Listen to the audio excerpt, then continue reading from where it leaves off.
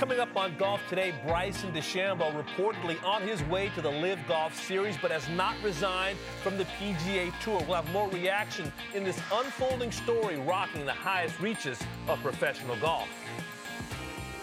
And one of the historic events on the PGA Tour, the RBC Canadian Open, back on the schedule for the first time since 2019 with a star-studded field ready to make some noise in the suburbs of Toronto. And speaking of stars, one of the best of all time, Kari Webb, joins us for a past champ chat on the ShopRite and also shares her insight on countrywoman Minjee Lee winning the U.S. Women's Open at Pine Needles. It's all ahead on Golf Today.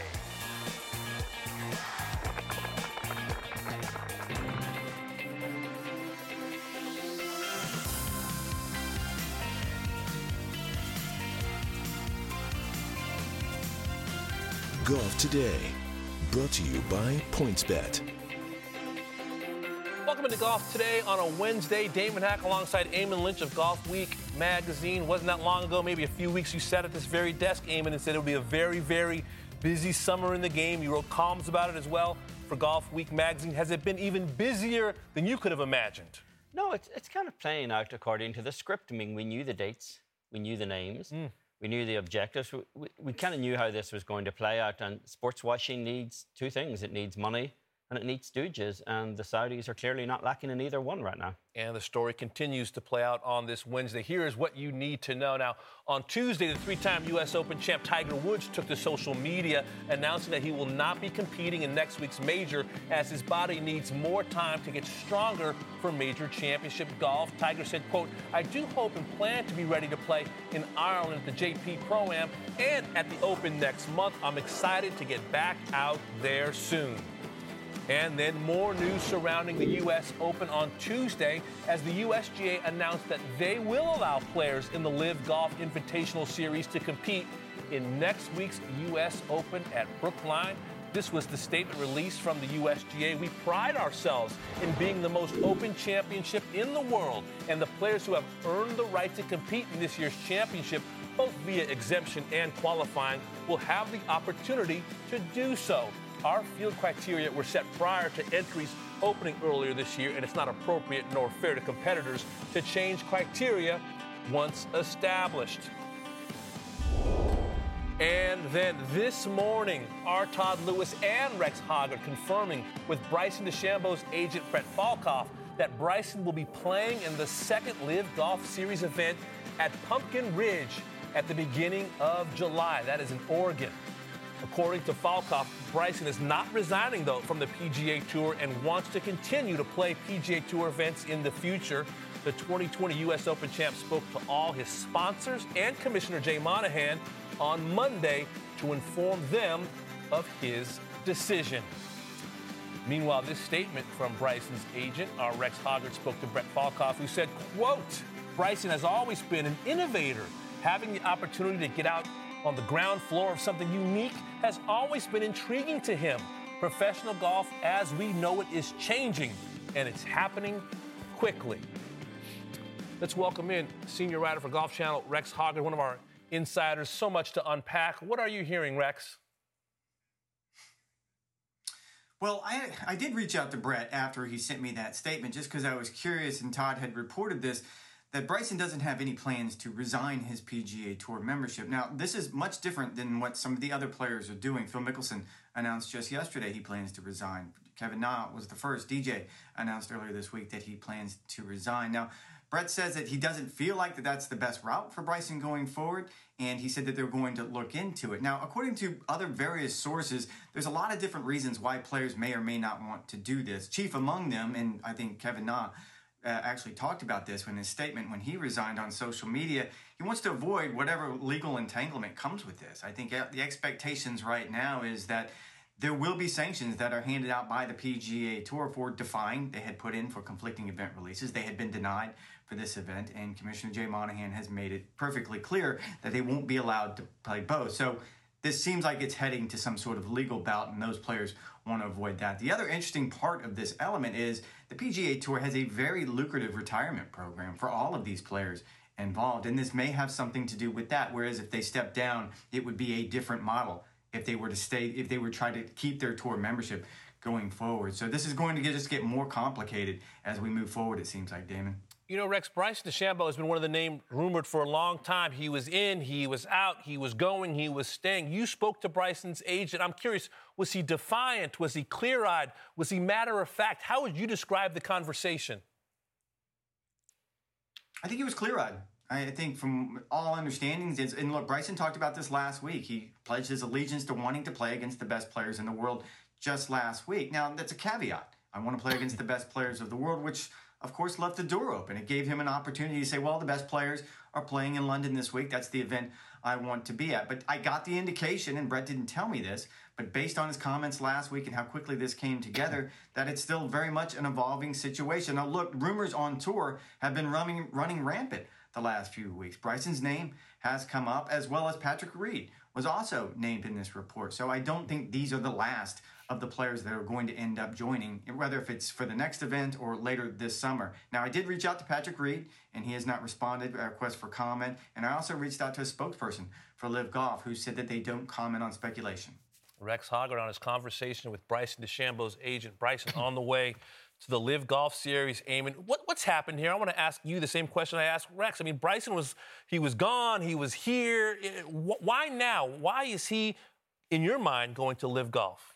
Well, this is what charlatans do. They dress up this kind of stuff in guff about being innovators or growing the game. And, you know, they're the kind of people who would frankly chop down a tree and then mount the stump and give a speech about conservation. It's commerce without any kind of conscience. And frankly, it's commerce without any kind of honesty. Either 6 days ago, Bryson said that this would be too much of a risk for his career. Yes. That was a lie. It was clearly a lie 6 days ago. 3 months ago, he said it was, as long as the best players in the world were going to be on the PGA Tour, that he would too. Well, unless Chase Koepka and Andy Ogletree now qualify as the best players in the world, those players are still on the PGA Tour. And, you know, it's money. It's a naked money grab being dressed up as something more noble or something more forward-thinking, and it's nothing of the kind. It's pure naked greed. It's also this drip, drip, drip of names. Why do you think it's unfolding the way it's unfolding? You know, it's DJ one day, it's Phil Mickelson one day, it's rumors about Patrick Reed, Ricky Fowler, we don't know. Yeah. Bryson DeChambeau, now we do know. Why is it unfolding this way? I think there's a staggered strategy here, Damon. I mean, when the Saudis announced the first part of the field last week for London, it's a field of 48. They announced 42 names. Now, we knew 5 were coming from a different Asian Tour qualifying event, so that left one name. That name turned out to be Phil Mickelson, which could have been announced last week because everyone has known that Phil was going to play that event and that Phil was allied with the Live Golf Tour. It was delayed a week to create this simulated momentum. And they'll do the same this week with Bryson. Presumably, there will be other names that will come out before Portland to create this idea that there's a cascading narrative in their favour. And it's questionable whether or not there is, because the names we're hearing are the names who were always in. There are no new shocks here. And it's the same group of people who you could kind of question their competitive relevance right now. For all we know, Bryson's career could be on a downslide given the injuries that he's currently facing and has faced over the last few months. Patrick Reed hasn't been competitively relevant in a couple of years either. The names aren't particularly surprising, but there is a strategy behind the frequency with which they're being announced to try to create this idea that there is a narrative. Because if they actually announced all of these names at one time, it's a relatively unimpressive group of people. You're not talking about the top 10 players in the world going anywhere here. But if they do this kind of drip, drip, torturous release every week, then it creates the idea that there is momentum, which may be overstating it a little. They do have players of various ages, though. Players at the beginning of their career, in their 20s. Players at the end of their career, in their 40s and 50s. Is there a unifying characteristic of these players? Some of them, I'll call them flawed champions, for lack of a better term. Maybe players who have struggled with their short game, players who don't think they're going to win on the PGA Tour anymore, players who have battled the media, players who maybe have had some questionable moments. You know, Phil Mickelson talking about his gambling issues, very public in a conversation with Bob Harig of Sports Illustrated. There are 2 unifying characteristics here, I think, in the field. The competitive relevance is one. These aren't guys who are challenging for tournaments all the time. The greatest claim to competitive relevancy is probably Dustin Johnson. he hasn't really contended in almost 2 years since he won the Masters, is clearly on the downslope at the end of his career. And the other thing that they share in common is shamelessness. I mean, the Washington Post reported 4 days ago that Saudi targeted strikes on civilians in Yemen have killed 24,000 people. And Graham McDowell sits there yesterday in London and says, we're proud to help them on their journey. You really don't get much more shameless than that. Do you think that the players are, Taylor Gooch saying, I'm just a golfer? Would they have a little more respect if they just said, you know what? This is about the cash. This is about the money. In Taylor Gooch's defense, he said he was too stupid to understand human rights, which might be the closest thing to a truth that was actually uttered at the Live Golf event. I mean, the prevarications become embarrassing because it's very hard to come up with a good response to questions about why you're being paid and employed by people who bonesaw their critics. Because there is no good answer to those questions. And the questions will keep coming. And the embarrassment will keep coming for the players who go down this road. But they're just kind of hoping to normalise it over time, that people will kind of forget what they're doing and why they're doing it. I keep remember a conversation I had with Mike Schy, who's a part of Bryson DeChambeau's upbringing as a coach. When he won the U.S. Open, I said, Mike, what's important to Bryson? And he said that U.S. Open at Winged Foot meant everything. He wants to win the Masters desperately, loves competing and winning Jack's tournament, the Memorial, Arnold Palmer Invitational. It was the Invitationals on the PGA Tour and the majors. To hear that he's going to compete in Portland opposite a PGA Tour event in the United States of America, I guess my question is, where is this headed? It's headed to... There are three different fronts in this war, ultimately. The courtroom, which is probably where we get to first, as they litigate the right of the PGA Tour or players to determine their own schedules. It will end up with the World Golf Rankings, which does not acknowledge or count every tour and does not count 54-hole events. Otherwise, Bernhard Langer would be the #1 player in the world. And these events need that kind of ranking point status to keep its Live Golf members in the frame for eligibility for major championships.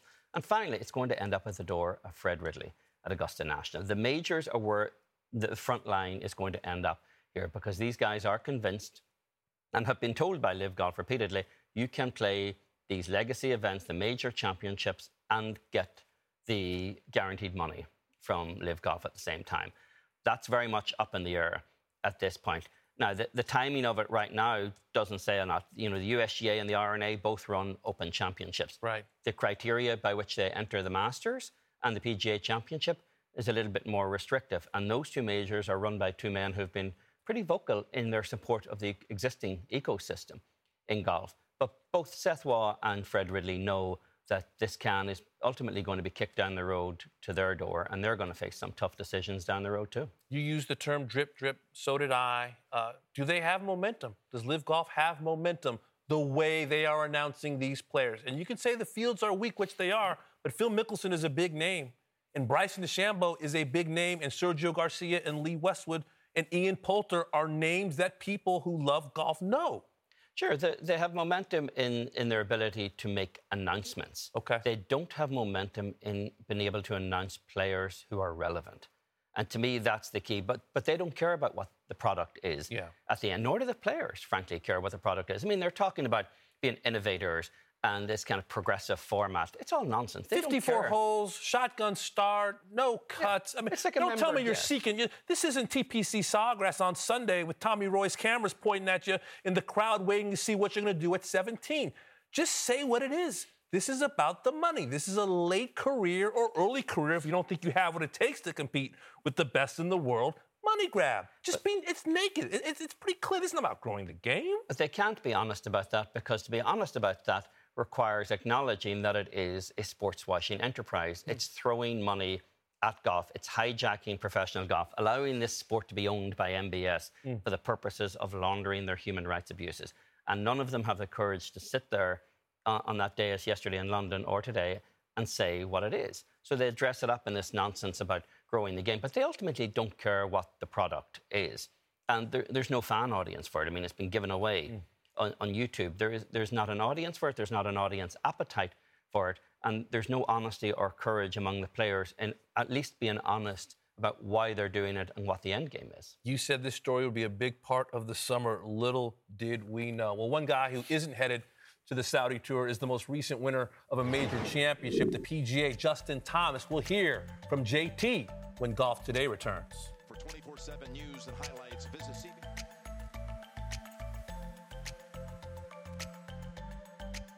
Golf Today, brought to you by PointsBet. This season, don't just bet, live your bet life. And Win Grips, the best grips in golf. And by Zexio. Experience light, experience easy. Zexio, experience the difference. Reese's peanut butter cups are the greatest, but let me play devil's advocate here. Let's see. So, no, that's a good thing. That's definitely not a problem. Reese's, you did it. You stumped this charming devil. Whatever job you need to do out there, grab the right tool to get it done. The new F-150 with an available hybrid engine and up to 7.2 kilowatts of Pro Power on board to power things on the go. It's not a tool you'll hang in a tool shed, but you can certainly use it to build one. The new 2024 Ford F-150. Tough this smart can only be called F-150. Available starting early 2024. Optional features, the owner's manual for important operating instructions. At Bet365, we don't do ordinary. We believe that every sport should be epic. Every goal, every game, every point, every play. From the moments that are legendary to the ones that fly under the radar. Whether it's a game-winning goal in the final seconds of overtime or a shot on the goal in the first period. Whatever the sport, whatever the moment. It's never ordinary at Bet365. 21 plus only. Must be present in Virginia. If you or someone you know has a gambling problem and wants help, call 1-800-GAMBLER. Terms and conditions apply. Back on Golf Today, St. George's Golf and Country Club, located among tree-lined streets in Toronto's West End, playing host to this week's RBC Canadian Open. After the COVID-19 pandemic forced the tournament to be canceled each of the previous 2 years, the National Championship of Canada returns to the PGA Tour for the first time since 2019.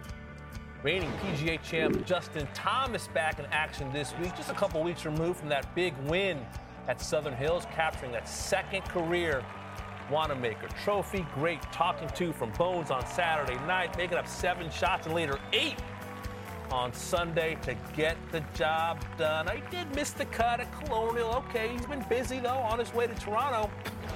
Made a little pit stop to check out the country club in Brookline, which he said will be a great test for the U.S. Open next week. You know, he also stopped at Southern Hills before playing in the PGA, so looking for some similar results. This first-round grouping, by the way, Justin Thomas with Rory McIlroy. He won in 2019 in Canada's own Corey Connors. Get that tee time underway 7:13 a.m. JT spoke with our Haley Hunter earlier today.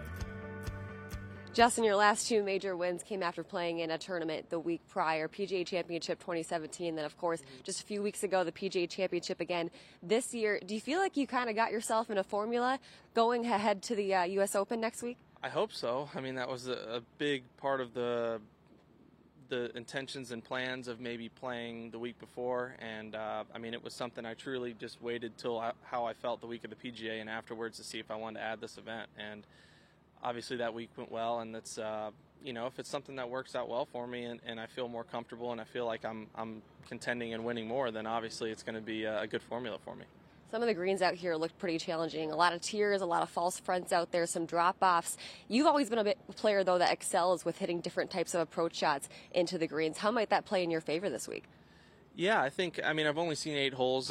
Due to the weather yesterday, I didn't get to play the back 9 like I wanted, but yeah, it's very unique. It's very old school, which is cool. It reminds me a lot, honestly, of the course in Hamilton, to where it's a premium on hitting the fairway, long rough, and it just has a lot of undulation. I mean, the greens have so much slope to where you have to be creative. You have to be able to take a lot of spin off wedges. You have to, you know, spin it left, spin it right, whatever it might be. So I think it'll be a good test. Speaking of spinning off wedges, you got some rain the past couple of days. It's looking like Thursday and Sunday we'll get some more rain. How might that affect your strategy out here? You just kind of have to take it for what it is. I was blown away how firm the course was, or how, I guess, not soft it was. It just was, I mean, it's I don't know. It's one of those things. It's not like you can go into it saying you're going to do anything differently when you have rain or if it gets soft. You just have to truly take it for what it is and maybe just pack the waterproofs if needed. Back here at the Canadian Open, I know you mentioned in your press conference today that the Canadians have been very nice to you here. Just what's it like to be back here playing in this tournament again? Yeah, it's great. I enjoyed it a couple years ago, and it definitely got a strong following, and I feel like with a couple years off, it's going to be even better. I mean, the very, very passionate sports fans up here, so I'm glad that we're able to put this event on this week, and I'm going to be a part of it. Thanks, Justin. Best of luck. Thank you.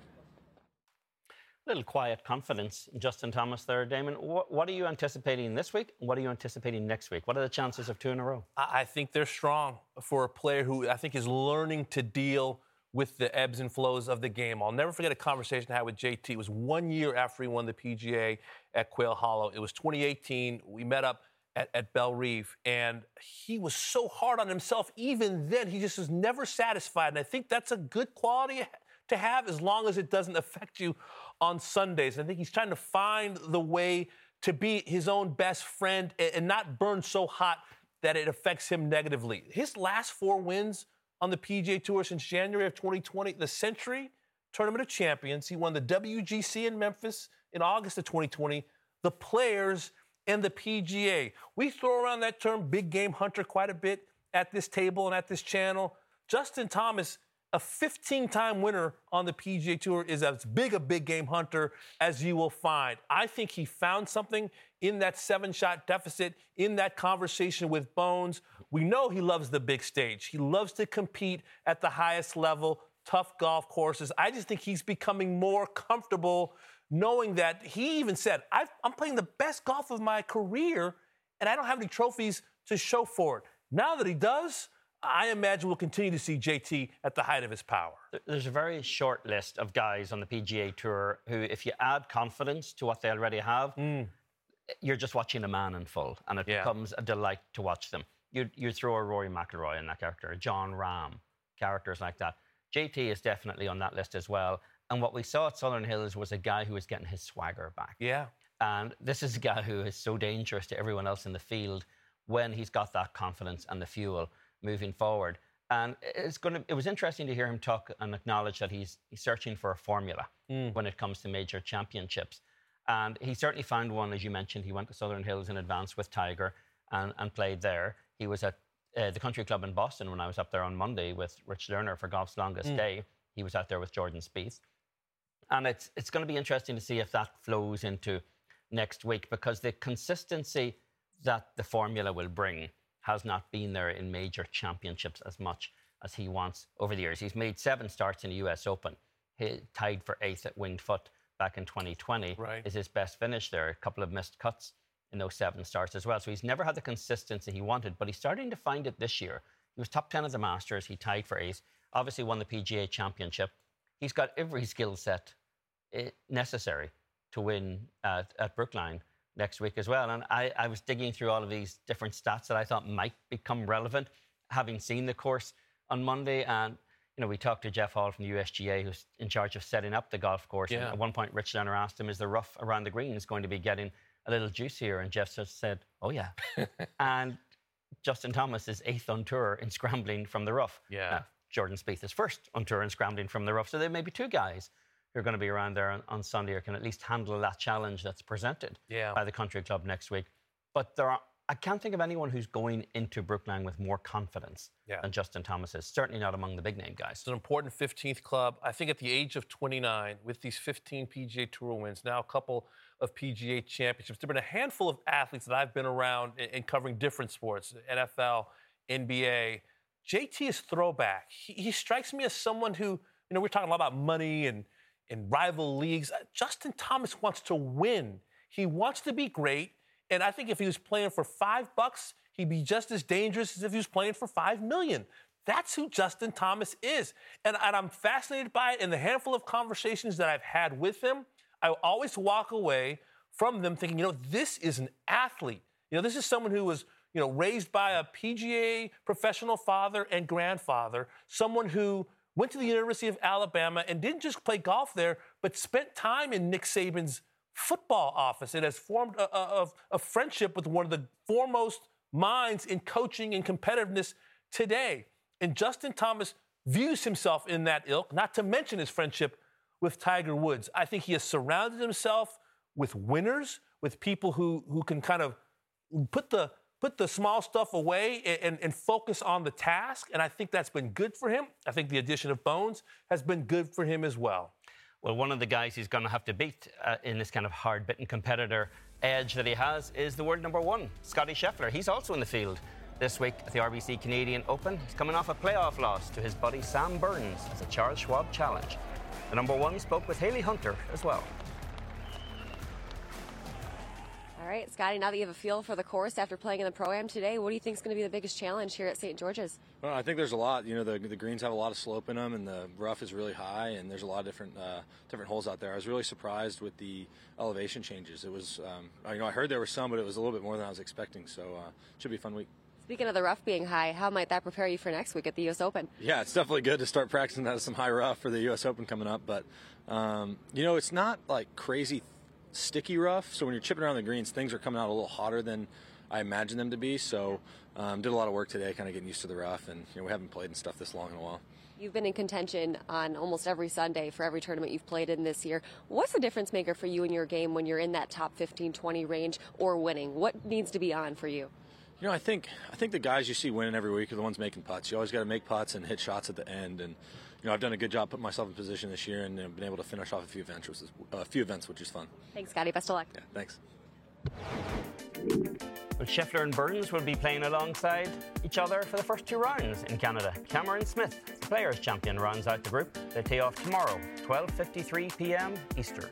Love it. I love this tournament. Lee Trevino won it 3 times. Tiger won it. VJ. Great to see some of the best players north of the border. So still to come, we head back to Canada. The 2019 RBC Canadian Open champ Rory McIlroy meets with the media. That's coming up on Golf Today. Reese's peanut butter cups are the greatest, but let me play devil's advocate here. Let's see. So, no, that's a good thing. That's definitely not a problem. Reese's, you did it. You stumped this charming devil. At Bet365, we don't do ordinary. We believe that every sport should be epic. Every goal, every game, every point, every play. From the moments that are legendary to the ones that fly under the radar. Whether it's a game-winning goal in the final seconds of overtime or a shot on the goal in the first period. Whatever the sport, whatever the moment. It's never ordinary at Bet365. 21 plus only. Must be present in Virginia. If you or someone you know has a gambling problem and wants help, call 1-800-GAMBLER. Terms and conditions apply. The legends are true. Overwhelming power! The sauce of destiny. Yes! The most legendary sauce has arrived as McDonald's transforms into the anime world of WickDonald's. The greatest flavors unite in all new savory chili McDonald's sauce to make your 10-piece Wick Nuggets, fries, and Sprite ultra-powerful. Unlock manga comics with every meal and sit down for a new anime short every week only at WickDonald's. Ba-da-ba-ba-ba, go! At participating McDonald's for a limited time while supplies last.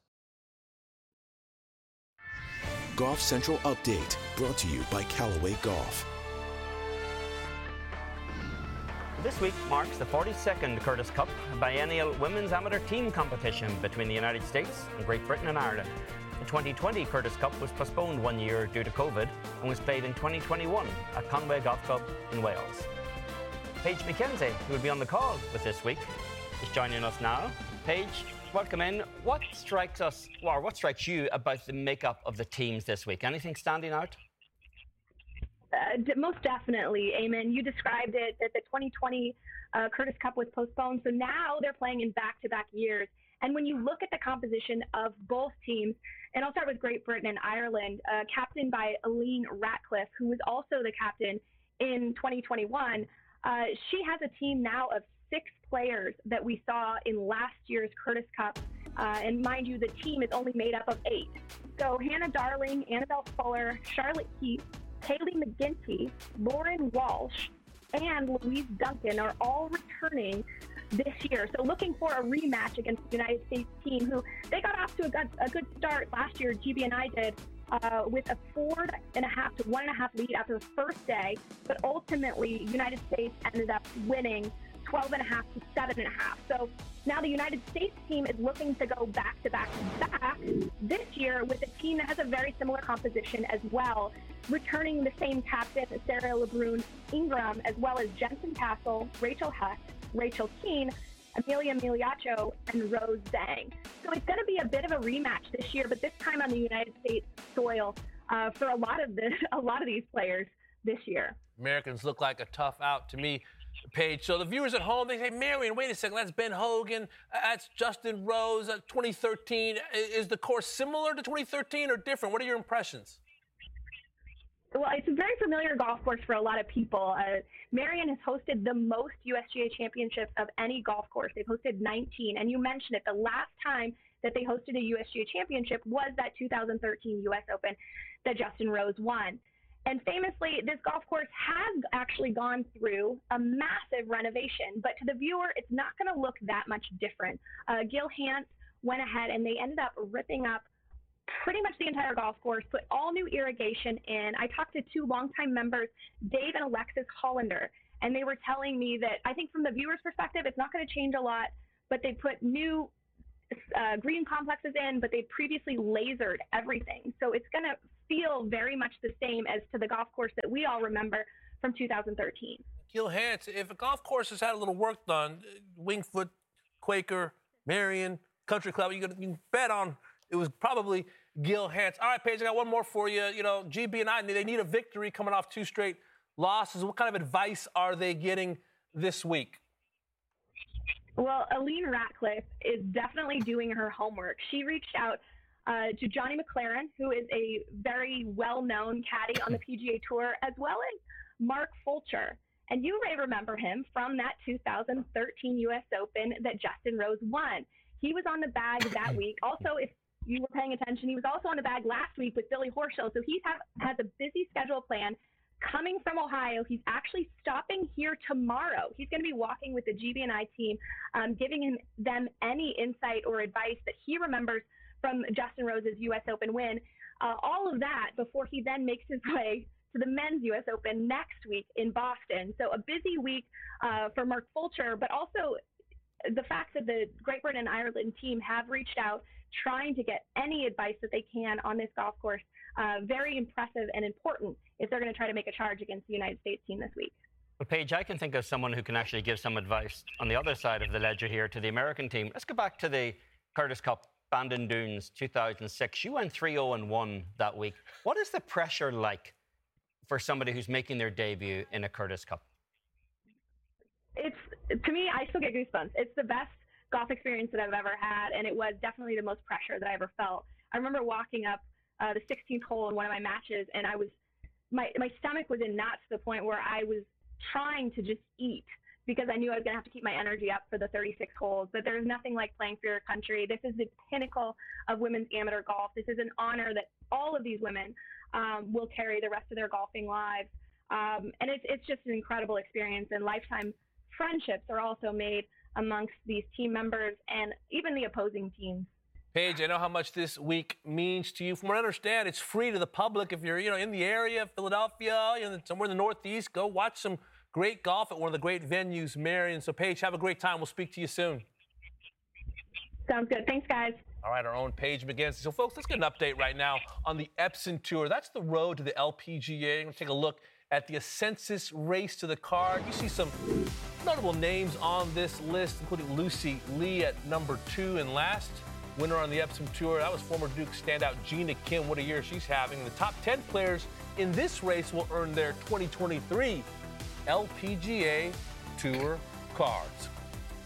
And this week, the Epsom Tour is in Kinston, North Carolina for the Carolina Golf Classic presented by Blue Cross North Carolina. And then over the next couple of weeks, the tour will be in Michigan for the inaugural Ann Arbor's Road to the LPGA and the Island Resort Championship. It's been 3 years since Rory McIlroy won the RBC Canadian Open, and he still has the trophy.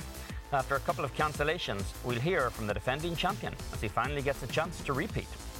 One of the greatest is returning to the LPGA Tour this week after a long absence, and she's joining us too. Carrie Webb, 41-time winner, will be here. And the Country Club isn't the only storied American course in the spotlight this month. We'll visit with a club historian at Merion, host of this week's Curtis Cup. Golf Today continues now.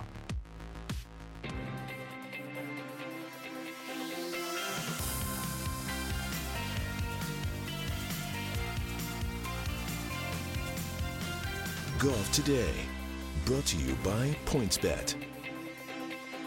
Another hour of Golf Today. Damon Hack alongside Eamon Lynch of Golf Week magazine. We've talked about how busy the game of golf is right now, inside the ropes, outside the ropes. I mean, you have a sharp pencil, my friend. Anybody who reads Eamon on Golf Week knows that. How much are you enjoying just kind of covering this very intriguing summer of golf, both on and off the course? From a professional standpoint, it's very interesting. From the standpoint of being a golf fan, it's dispiriting to see a situation where the game gets hijacked for the purposes of sports washing. And you can make as many arguments as you want about whatever shortcomings the PGA Tour or DP World Tour has, but it's a long way from that to start suggesting that an improvement is to turn the sport over to Mohammed bin Salman for the purposes of washing his reputation. To me, that's just a step too far. So while it's an interesting summer from a professional standpoint, it's pretty depressing from the standpoint of being a golf fan.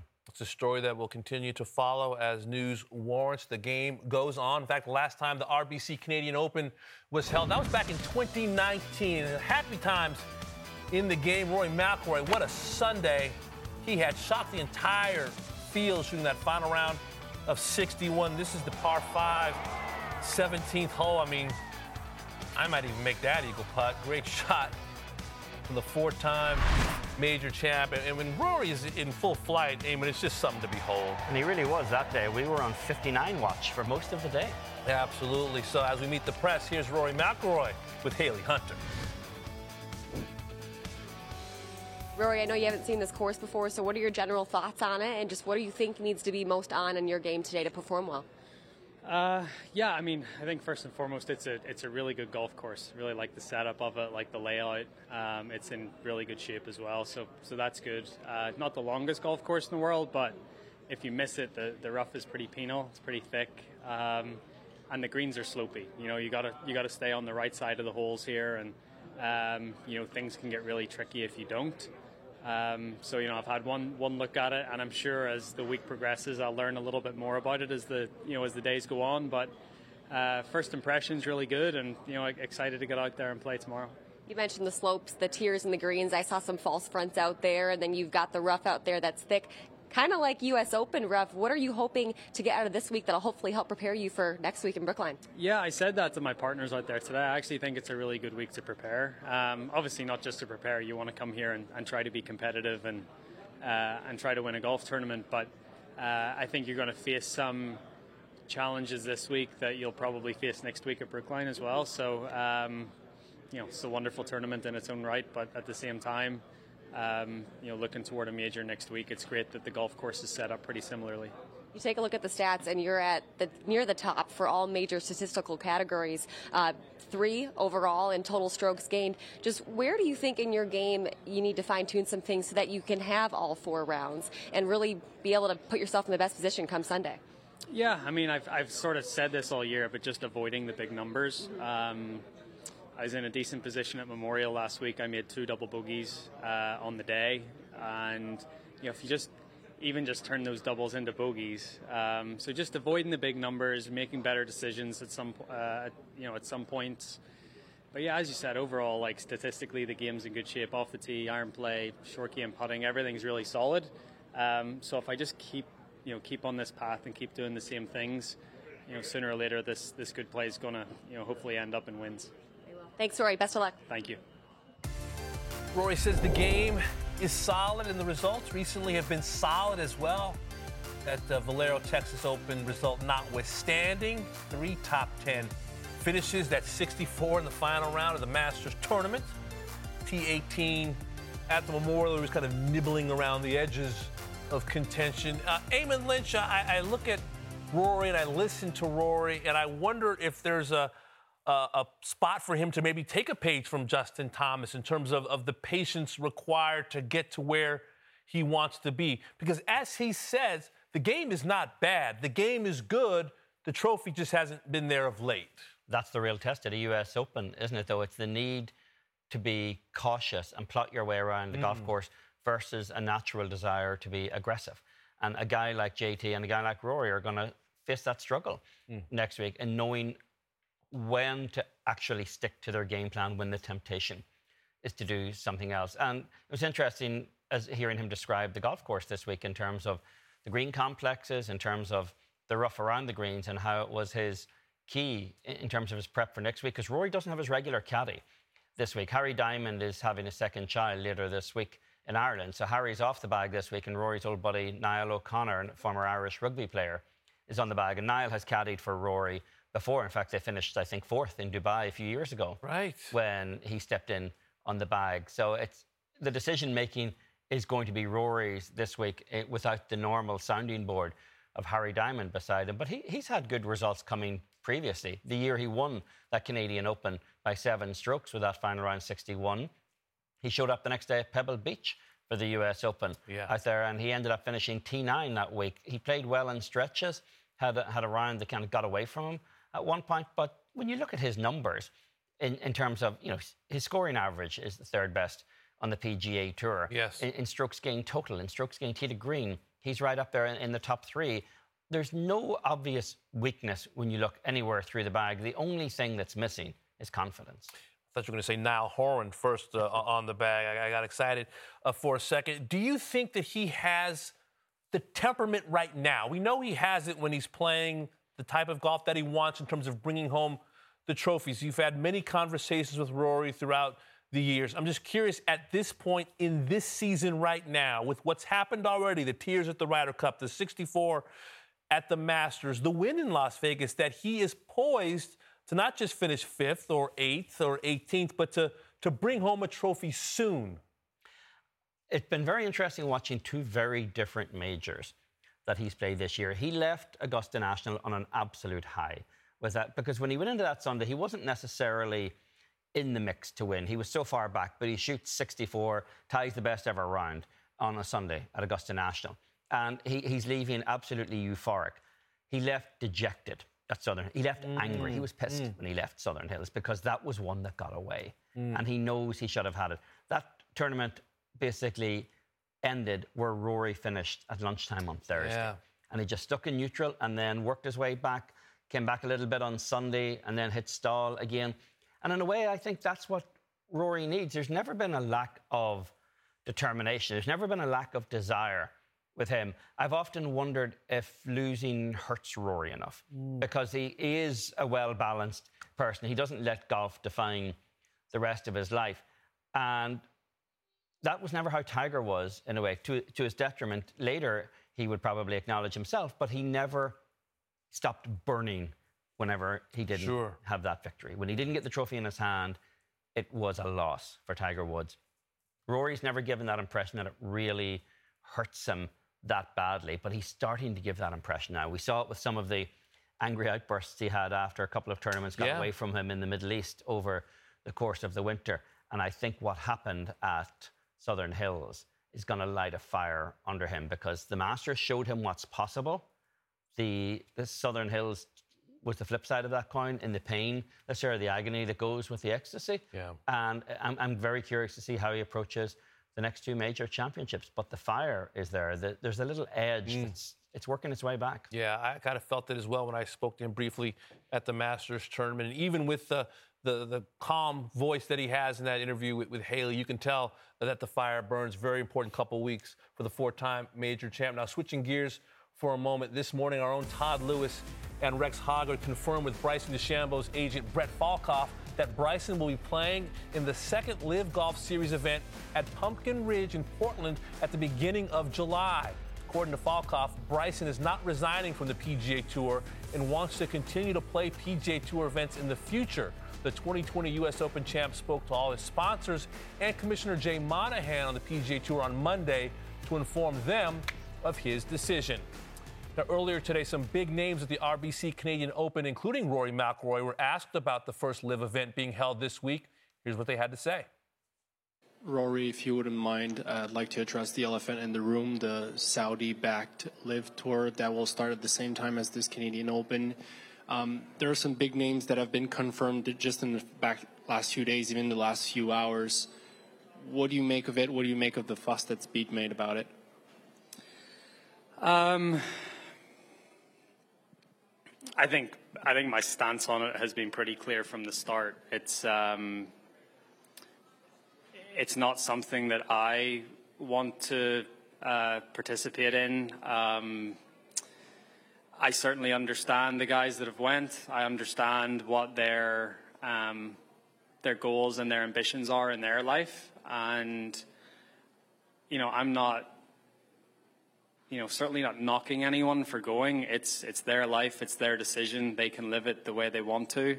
But for me, I want to play on the PGA Tour against the best players in the world. And, I think for me, I was speaking to a few people yesterday, and one of the comments was any decision that you make in your life that's purely for money usually doesn't end up going the right way. Obviously, money is a deciding factor in a lot of things in this world, but if it's purely for money, it's not. Never seems to, it never seems to go the way you want it to.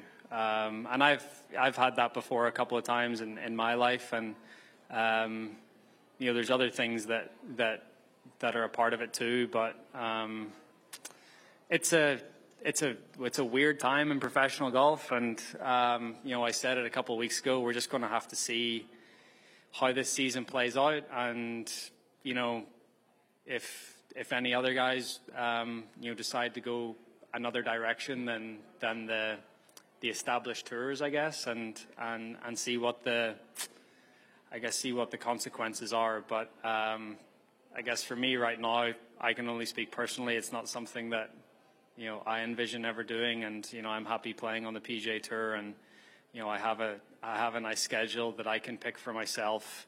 I can spend a lot of time at home with my family if I want to, prioritize the majors, and there's nothing about my schedule or my life or my earning or anything that I would change. It's a bummer. I mean, I think a lot of us are, I don't know if annoyed or tired is the right way. I mean, it's just one of those things. I've thought a lot about it, and it's like, look, like people are entitled to choose as they wish. It's like, I don't dislike DJ now. I don't think he's a bad dude. I'm not going to treat him any differently. It's like he's entitled to choose as he wish. And I think that the day and age that we live in now, it's just so negative that, you see it in everything, sport, politics, whatever it is. It's like if you disagree with someone, you just feel that you're entitled to hate them and talk bad about them and just bash their decision, when everybody's entitled to their own opinion. You know what I mean? It doesn't, like I said, doesn't make him a bad person. Now I'm disappointed, and I wish that he and others wouldn't have done it, but that's their decision. I've said it all along. It's like guys can do as they wish. If they want to go, they can go. If they want to stay, they can stay. Selfishly, I think, and I know that the PGA Tour is the best place to play in the world, and it's just the decision is theirs, and it is what it is. But I wish that it would take away, or I wish it wouldn't be taking away from the great storylines and things that are going on a tour that's been around for a very long time and is in one of the best places it's ever been, and it's just a bummer that those guys won't be a part of it. I would say stuff here is pretty unaffected. I haven't really noticed that any guys are missing. Maybe outside of Dustin being an RBC guy for so long, I think he's really the only one that I noticed where he's not here. But I'm out here competing against these guys. We got the best players in the world. I think we have 5 of the top 10 playing here this week. And so the best players in the world are out here playing golf, and I'm looking forward to competing against them this week. And I don't really know what's going on over there, so I don't really have much to say. How about that, Eamon? Rory saying if you're just in it for the money, it usually doesn't work out the way you want. Justin Thomas sounding like a disappointed parent. I'm not mad at you, but I'm disappointed in you. And there's Scottie Scheffler, the world #1, saying, I'm unaffected. The best players in the world are right here. Your reaction to the player reaction? It's not surprising in that the guys who've made their decision to stay with the PGA Tour, including McIlroy, Scheffler, and Thomas, as we just saw, they're pointing out part of the reason for doing it. It's the idea of not making a decision purely on a commercial basis. But Rory also had another point where he said he's got a nice schedule. No one can dictate to him where he plays, when he plays, and he can prioritise the majors. That's something that has been given up by those who choose to play the Live Tour, because as one of those players who's currently in London told me, it's basically an employee-employer relationship. Any kind of independent contractor status is kind of out the window. And that's one of the ironies of watching this all unfold, is how many players talk about ad nauseum they are independent contractors and have a right to do whatever they want, and they then want to take that right and sign it away to the Saudis to have their schedule dictated in terms of when they show up, because these aren't people to mess around with in terms of, we know what their attitude is to dissent or criticism in this group. And these guys are signing away a lot of independence, but more than anything else, they're signing away reputations. Reputations are being torched. It's just a bonfire of reputations in London right now. You have said that jealousy could be a part of what attracts players to Live Golf. You know, the fact that the money that is being thrown at these players. But when you hear Rory and you hear Scottie Scheffler and Justin Thomas, do you think that maybe competition still is going to be a big part of the equation as well? That there will be a number of players that are in the camp of Rory and JT and Scottie Scheffler who will say, you know what, I want to compete. I want to be, facing the best players in the world. And that what's stronger? Is it going to be the money or the competition?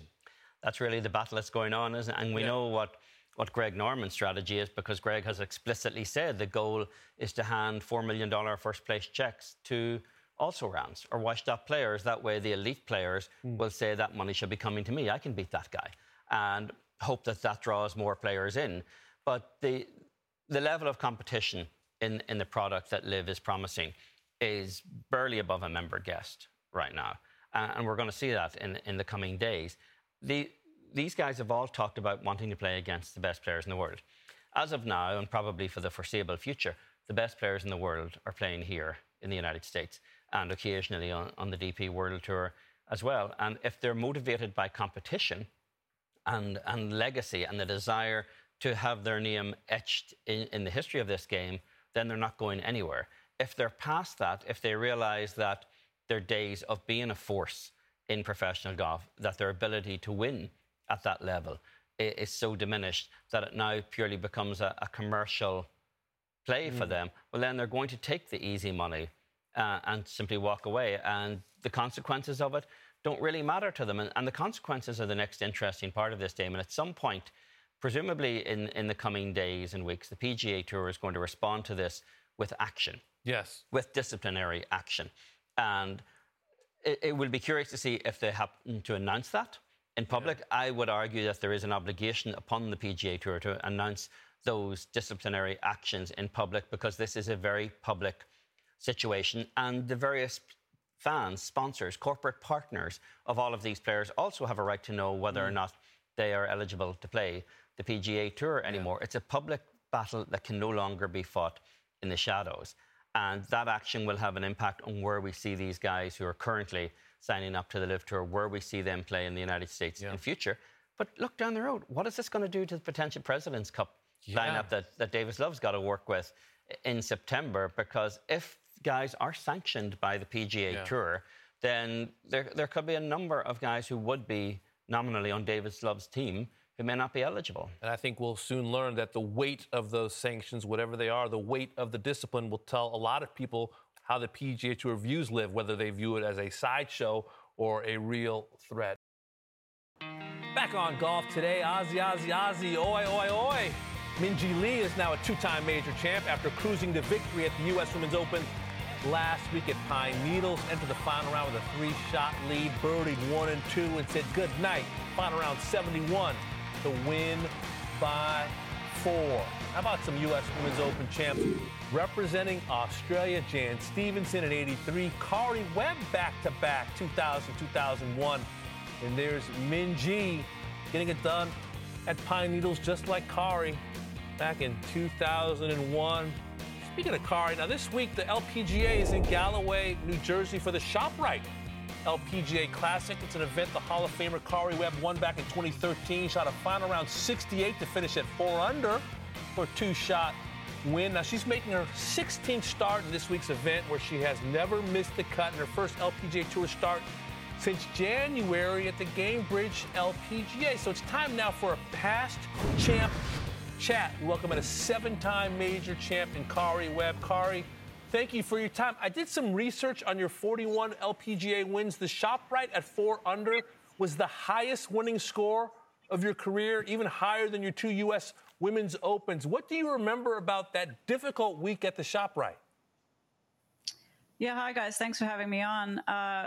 That week was one of the windiest weeks we've ever played here, and also the Poa annua greens probably weren't in the best shape, so there wasn't a lot of putts made. And on the Sunday, I believe I shot 3 under on the Sunday in probably the windiest day of the week, and made up tons of ground and ended up. I thought at best that it would put me in a playoff, but ended up being enough. Kari, that was the 39th of your 41 wins on the LPGA Tour, and you haven't played much in the last couple of years at all. What brings you back this week, and what are your expectations? Well, I love this event. I have tons of friends and family that come down for this event as well. And when I played, when I was signed up to play in early January, they were all like, "So does that mean you're playing Atlantic City?" And I was like, "Oh, I don't know. We'll see how it goes this week." And it was like, there was no discussion that I was playing Atlantic City. So it's just great to be back here. Like you said, I didn't realize I played it 16 times, but I've played here a lot, and it's a very familiar, comfortable place, and the hotel staff here is still the same as when I first came here, and they're all very welcoming. It's just a nice event. You stay on property, and it's just fun event. My expectations for the week, who knows? I think the course at least lends itself to me that I know how to play it when it's windy. I've played it in many different conditions, and it's probably one of our shortest courses on tour. So the advantage that the young kids have now over me, hitting it 30, 40 past me, really doesn't lend itself to a big advantage here on this course. So, I can't tell you what the week's going to bring, but I feel like I can be competitive out here. Kari, you're a great champion. You're also a mentor. In fact, fellow Aussie Jane Crafter told me in 2015 that Minjee Lee benefited greatly from your scholarship series in 2013 and 14 and your influence. What did you see in a young Minjee Lee? Yeah, well, I've known Minjee since she was probably 13 or 14 years old. And, Minjee's just gotten better and better every single year. And in 13 and 14, I think she was still, maybe 16, 15, 16 when she came over. She came over with 2-0 and, just bright-eyed and excited to be at her first US Open, which was at Surbonic, and Inbee Park won that event that year.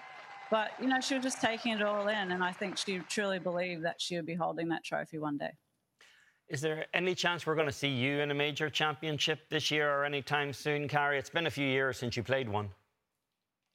Yeah, I don't believe so. I won't say no, but I'm not playing enough golf to be sharp enough to play a major. I played, I think, 4 majors in 2019, and I think I only played seven or 8 events. And I just, I think in majors the decision making and you need to be really mentally sharp, and your game needs to be spot on. And otherwise it's just really hard to compete. And I don't want to play if I don't think I can at least be somewhat competitive. Kari, humor me for a moment. One year, I believe it was Val Skinner's charity event. I was in the group behind you, and I watched you hit a golf shot, and I listened to the sound. I don't think I've ever seen or heard anything as pure. How did you become one of the great ball strikers in the history of this game? I don't know. I think just lots of hard work. I wouldn't say that my upbringing through golf was very traditional at all. I grew up in a small town in Australia, and we had no club professional. So the club champion there, who was the head green superintendent, was good friends with my parents, and he coached me. He was my only coach through the best part of my career. And from the age of 16, he was a quadriplegic. So me being at the age of 16, he was a quadriplegic. So through the best part of my career, you know, the 2001 US Open that you put up there, he was my only coach. So I think it's a lot of natural talent, of course, and, you know, being taught good fundamentals. Cara, you don't tweet very often, so when you do, it's noteworthy. And last month, you tweeted that the little girl inside you had died because of the disappointment you had in your childhood hero, in Greg Norman. Has anything changed over the last month since that tweet to in any way change your opinion on that? No, she's still well and truly dead. Kari, do you have any concerns about the state of the game going forward? The men's game is undergoing potentially a seismic shift. Any concerns that the women's game could potentially be kind of following the same suit at some point? Sorry, Damon, can you ask that question again? Just saying that the men's game is undergoing some turbulence at this point, in large part because of Greg Norman and the Live Golf venture. Are you concerned at all that the women's game could be vulnerable as well? Yeah, I am, Damon. You know, I think it's really in the women's game. It's really hard because obviously you want as many women to have the opportunity to play the game, but as women, I feel like we should be standing with all women, and the treatment of women in Saudi Arabia, we shouldn't be supporting that. So, you know, I feel for younger players that, you know, might lose opportunities over there, or, you know, feel the need to go there. I understand it. I think if I was a younger player with no money in my pocket, I'd probably be going. But from my standpoint and the age that I'm at, you know, I feel like, you know, as women, we need to stand together. And Meg Mallon said it the best at the beginning of the year when our founders started this tour. They refused to play at clubs that didn't allow Black players or Hispanic players, and they needed to play every opportunity they could, and they still refused to do that. So I feel like when we say act like a founder, that we really need to take a page from that book. Kari, we appreciate your time and thoughts on this Wednesday. Have fun back in New Jersey, and we'll speak to you down the road. Thanks, guys. Member of the World Golf Hall of Fame, LPGA Hall of Fame as well, Kari Webb. Now, more news coming from the LPGA. Danielle Kang revealed at last week's U.S. Women's Open that she has been playing with a tumor on her spine, and she went on social media to release the following statement yesterday, saying, in part, as of now, I will not be participating in the ShopRite LPGA, Meyer LPGA Classic, the Dow Tournament, and unfortunately the KPMG Women's PGA Championship as well. As a past champ, this was not an easy decision to make. However, if I've learned anything from throwing a fit to play in the U.S. Open, I want to compete, not just participate. From all of us here at Golf Channel, get well soon, Danielle Kang. Golf Today. We'll be right back.